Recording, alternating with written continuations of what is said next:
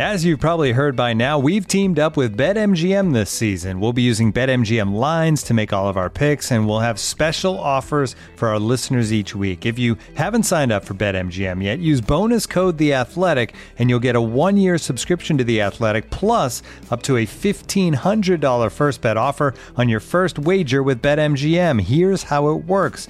Download the BetMGM app and sign up using bonus code The Athletic. Make your first deposit of at least $10. Place your first bet on any game and claim your voucher for a 1-year subscription to The Athletic. See BetMGM.com for terms. U.S. promotional offers not available in D.C., Mississippi, New York, Nevada, Ontario, or Puerto Rico. Gambling problem? Call 1-800-GAMBLER. Available in the U.S. Call 877-8-HOPE-NY or text HOPE-NY 467-369 in New York. Call 1-800-NEXT-STEP in Arizona. 1-800-327-5050 in Massachusetts. 1-800-BETS-OFF in Iowa. 1-800-270-7117 for confidential help in Michigan. 1-800-981-0023 in Puerto Rico. First bet offer for new customers only in partnership with Kansas Crossing Casino and Hotel. Don't forget, if you haven't signed up for BetMGM yet, use bonus code The Athletic, and you'll get a 1-year subscription to The Athletic, plus up to a $1,500 first bet offer on your first wager.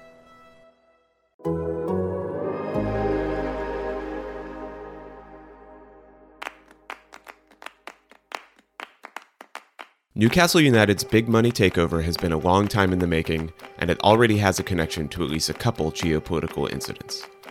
The Athletic's Adam Crafton explains the story of Newcastle United, the Premier League, Saudi Arabia, and the Al Jabri family.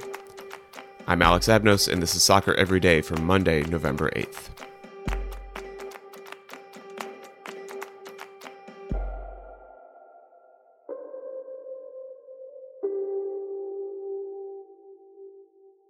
Adam, thanks for coming on the show. I think it might make sense here at the very start to kind of iron out the context of what we're talking about here. Newcastle United was sold last month to a consortium backed by the Saudi Arabian Public Investment Fund. People call it the PIF.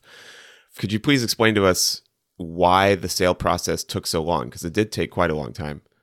You have to go back. I mean, it's probably over a year or so, maybe even longer, that we've known for a long time that the Saudi Public Investment Fund wanted to buy Newcastle United, and they'd held extensive talks, negotiations with the former owner, Mike Ashley, who was deeply unpopular with Newcastle supporters, and it looked like it was very likely to happen on several occasions. The problem at the time was that there's a huge broadcaster in the Middle East called beIN Sports, which is a Qatari broadcaster. And we have that in the US. which is in the US, right? Yeah. Which it isn't shown in the UK. So, but obviously it's in the US. It's huge in Middle East, North Africa in particular, and also in France. Now, over the past couple of years, the geopolitical situation in the Gulf region has been one of huge tension between Qatar and the neighboring states, and particularly with Saudi Arabia. There was a blockade, really, really poor relations. And this then extended to quite a surreal piracy battle, which went into the sphere of sport, because beIN Sport alleged that a service called BeOutQ, which was a broadcaster that started to spring up, particularly in Saudi Arabia, to the extent that these boxes could be bought, in a high street in London, in Sydney. And they were basically arguing that the Saudi state was behind this piracy. Gotcha. And as we know, the Saudi state has an involvement in the Saudi Public Investment Fund. So there was, billion-dollar legal battles raging between major sports organizations all over the world, the Premier League at the heart of that, who were basically saying, look, you can't buy this football club because you're currently being accused of pirating our content and devaluing the broadcast rights deals, the media rights deals that have turbocharged the Premier League. I mean, beIN Sport, the Qatari broadcaster, paid hundreds of millions for these rights. And they were saying, well, look, we're not going to pay this in the future unless you go hard on BeOutQ, this alleged Saudi involvement in piracy. Of course, the Saudi state completely denied involvement in that, etc. Then, all of a sudden, one day in October, beIN basically announced that, or beIN sources let it be known that this battle's over, right? That they've been told by the Saudis they'll settle whatever's needed legally, that beIN were normalizing relations with their Saudi neighbors, The blockade has obviously ended quite a while ago now. There's been pictures together of the Saudi, UAE, Qatar leaders all together. And in the blink of an eye, everyone in the Gulf region appears to be friends again. So the thing that was holding back the takeover, the piracy, was off the menu. Now,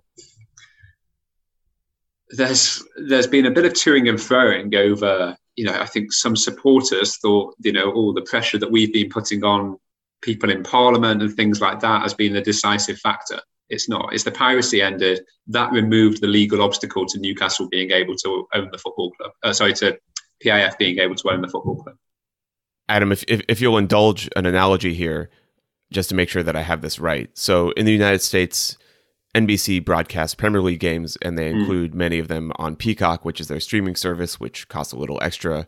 What you're describing almost sounds like in the United States, some other broadcaster, let's say CBS or Fox or ESPN or some other broadcaster, were selling a cable box publicly that gave its purchasers free access to all of NBC's coverage, including everything on Peacock.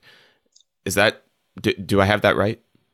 Yeah, or an even better example would be if another network were doing this with the backing of a neighboring state, I don't know, such as Cuba or something like that, right? Yeah. That's what the allegation basically was, that, a state for nefarious reasons were getting behind this piracy to try and undermine the growth of a different state in the region. Clearly, Saudi Arabia repeatedly denied that, but at the same time, the Premier League were blocking it because it appeared that they felt that the Saudi Arabian state could do more to combat what was happening. So it was all about Premier League rights and being devalued. People were talking about, yes, obviously the human rights violations, etc., were raised, but that didn't appear to be an obstacle when push came to shove. Once the piracy was off the menu, within a day or two of that happening, Newcastle were under new ownership. So this importantly also kind of sets it apart from, say, Abu Dhabi's interest in Manchester City and City Football Group, or even Qatar's interest in PSG, right? Yeah, I mean, it's a very similar situation in that. So the Public Investment Fund, when their takeover was announced, the Premier League, they did not do a press conference. They weren't really taking questions. It was a statement on the website basically saying, we have legally binding assurances that the Public Investment Fund is separate from the Kingdom of Saudi Arabia, i.e., it's not going to be a state-run football club. That becomes very difficult in reality to fathom, because the board of PIF has as its chairman the Crown Prince Mohammed bin Salman, who's obviously incredibly well known all over the world, 6 government ministers, a royal court advisor, and then Yasser Al Rumayyan, who has become the chairman of Newcastle, who was also the long-term chair of Saudi Aramco, which is the state-owned oil company. So on the one hand, you have the Premier League saying we have legally binding assurances that this investment fund has is not going to be run by the state, but then people who seem highly linked to the state are on the board of PIF and clearly involved. With Manchester City, the ownership is officially, I think, under Abu Dhabi United Group, rather than, people often talk about, it's the Abu Dhabi state. And it's a similar situation because you have Sheikh Mansour bin Zayed Al Nahyan. He's a member of the Abu Dhabi royal family. Mm-hmm. He's also the Minister of Presidential Affairs, I think, in the UAE. And, for a long time, people just sort of thought, well, the Abu Dhabi United Group must be part of the Abu Dhabi Investment Authority, which is basically the Abu Dhabi Sovereign Wealth Fund, but they denied connection to that. So it's not a dissimilar situation where people are saying, look, the company's separate, therefore you can't link anything that the state does to the football club. Does that make sense? Yes. Looking for an assist with your credit card, but can't get a hold of anyone? Luckily, with 24/7 US-based live customer service from Discover, everyone has the option to talk to a real person anytime, day or night. Yep, you heard that right. you can talk to a real human in customer service at any time. Sounds like a real game changer if you ask us.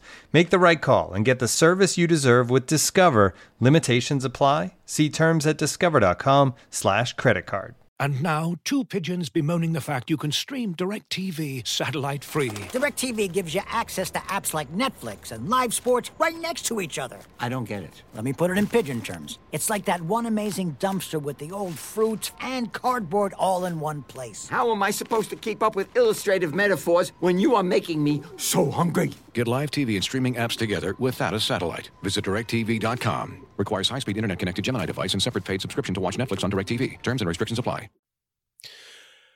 Yeah, it's all it's all a little complicated, but I think you've explained it well. But moving on, that's sort of the background of this whole story that you've done recently about Omar al-Jabri and, to an extent, to his sister Sarah al-Jabri. Who are these two people? And the crux of the story is that they're currently in prison in Saudi Arabia. Why are they in jail? Yeah, so incredibly complicated story, but to explain very simply, Omar al-Jabri is 23 years old. Sarah al-Jabri is 21 years old. They've both previously studied in the United States. They're Saudi citizens, and they've been in jail since sort of March 2020. Their brother Khaled, who did an interview with us on The Athletic, said that they were basically arrested in a dawn raid at their home in Riyadh. And the reasons behind this sort of continued imprisonment is where it becomes super interesting, because their father, Saad al-Jabri, is a very high-profile former intelligence officer in Saudi Arabia.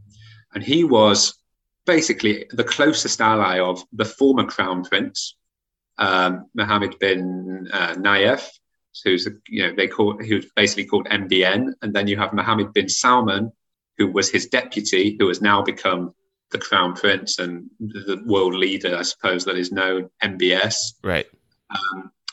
And the family basically alleged that when MBS came to the fore, when he came into power, there were politically motivated arrests and there were politically motivated attacks. And as examples of that, you can see the most high prominent being the attack on Jamal Khashoggi, a journalist who wrote for the Washington Post, who was murdered in the Saudi embassy in the Turkish city of Istanbul. Subsequent American intelligence reports have clearly stated that Mohammed bin Salman, MBS, was likely to have approved the operation. Right. MBS obviously denies that. But there's those other examples, such as a rounding up of business leaders into a Ritz-Carlton hotel in Riyadh, where billions of pounds worth of billions of dollars of worth of assets handed over to the state, returned to the state. MBS has always argued, well, that was an anti-corruption raid, right? Right. On the other hand, you had reports in the Guardian newspaper in the UK to say that those assets were handed over under duress. So you've had these different attacks that some say are politically motivated, others say it's about anti-corruption. And in the case of Saad al-Jabri, who was this former intelligence officer and close to the former leader, he is wanted by the Saudi state.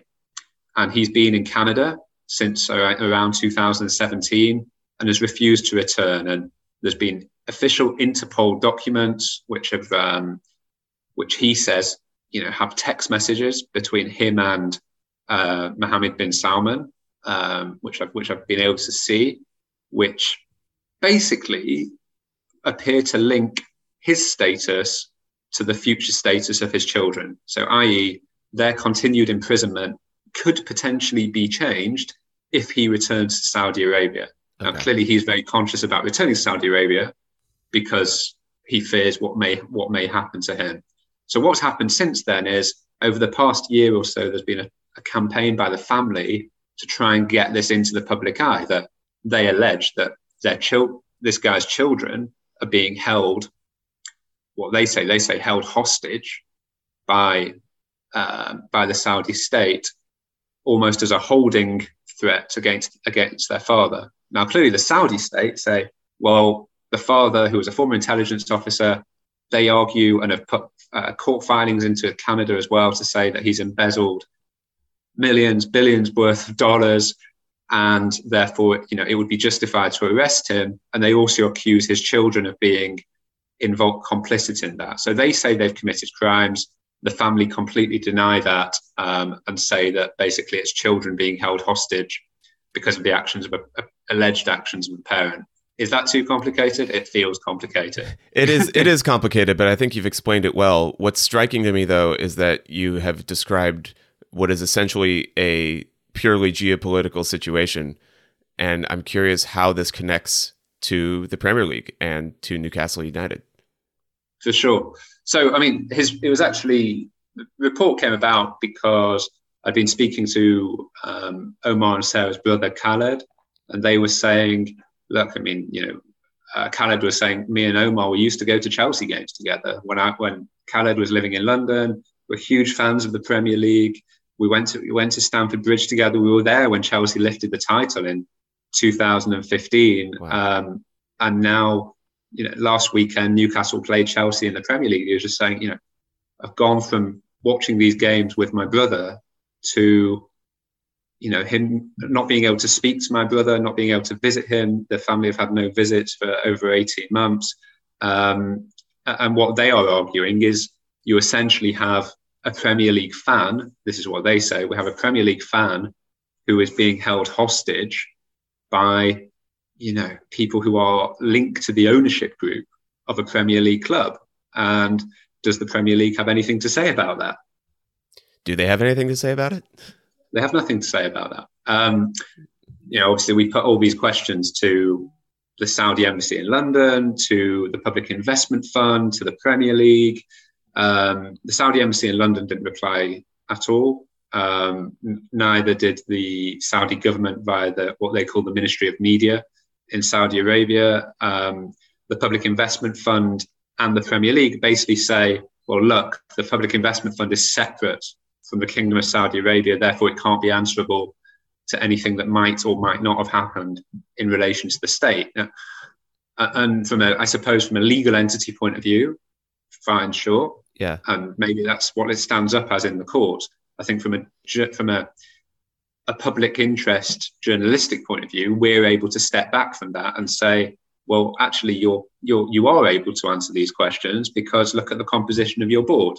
6 government ministers, Crown Prince, Royal Court Advisor, Chair of Saudi Aramco. There's people there who are able to answer questions but are choosing not to.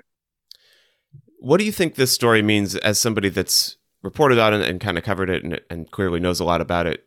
What does this story kind of represent, or what does it mean, if anything, going forward for the Premier League, for Newcastle United, as it continues to have these people as part of their board, part of their ownership group, and be involved in these sort of geopolitical situations?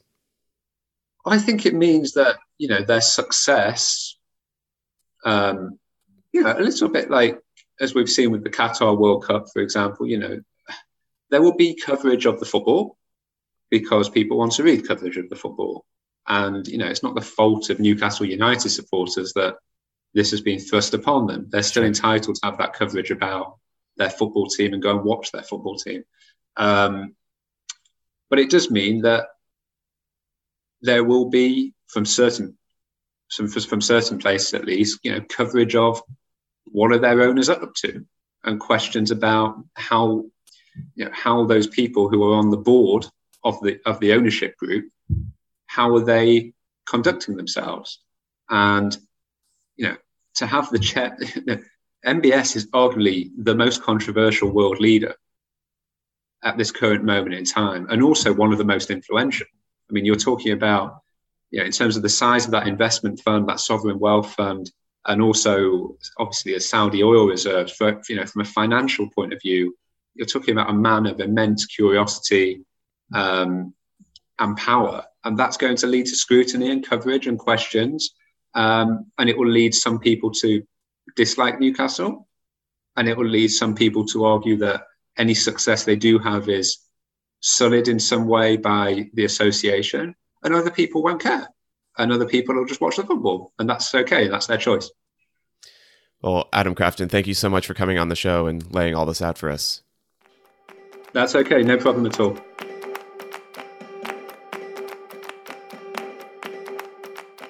Adam Crafton's story about the Al Jabri family is linked in the show notes to this episode. Elsewhere in soccer today, there's not much, actually, with the international break freshly in session. There are some decent games in Argentina on Paramount Plus and one in Brazil, also on Paramount Plus. Also, two small teams, Dagenham and Redbridge versus Salford City, meet in the FA Cup at 2:45 p.m. on ESPN Plus. You know how I love those early round FA Cup games. That time is Eastern, by the way. The show is produced by Mike Zimmerman with help from John Hayes. You can get ad-free versions of the show by subscribing to The Athletic, and you can get 33% off a year subscription by going to theathletic.com/soccer every day. Thanks for listening, and happy soccer to you all.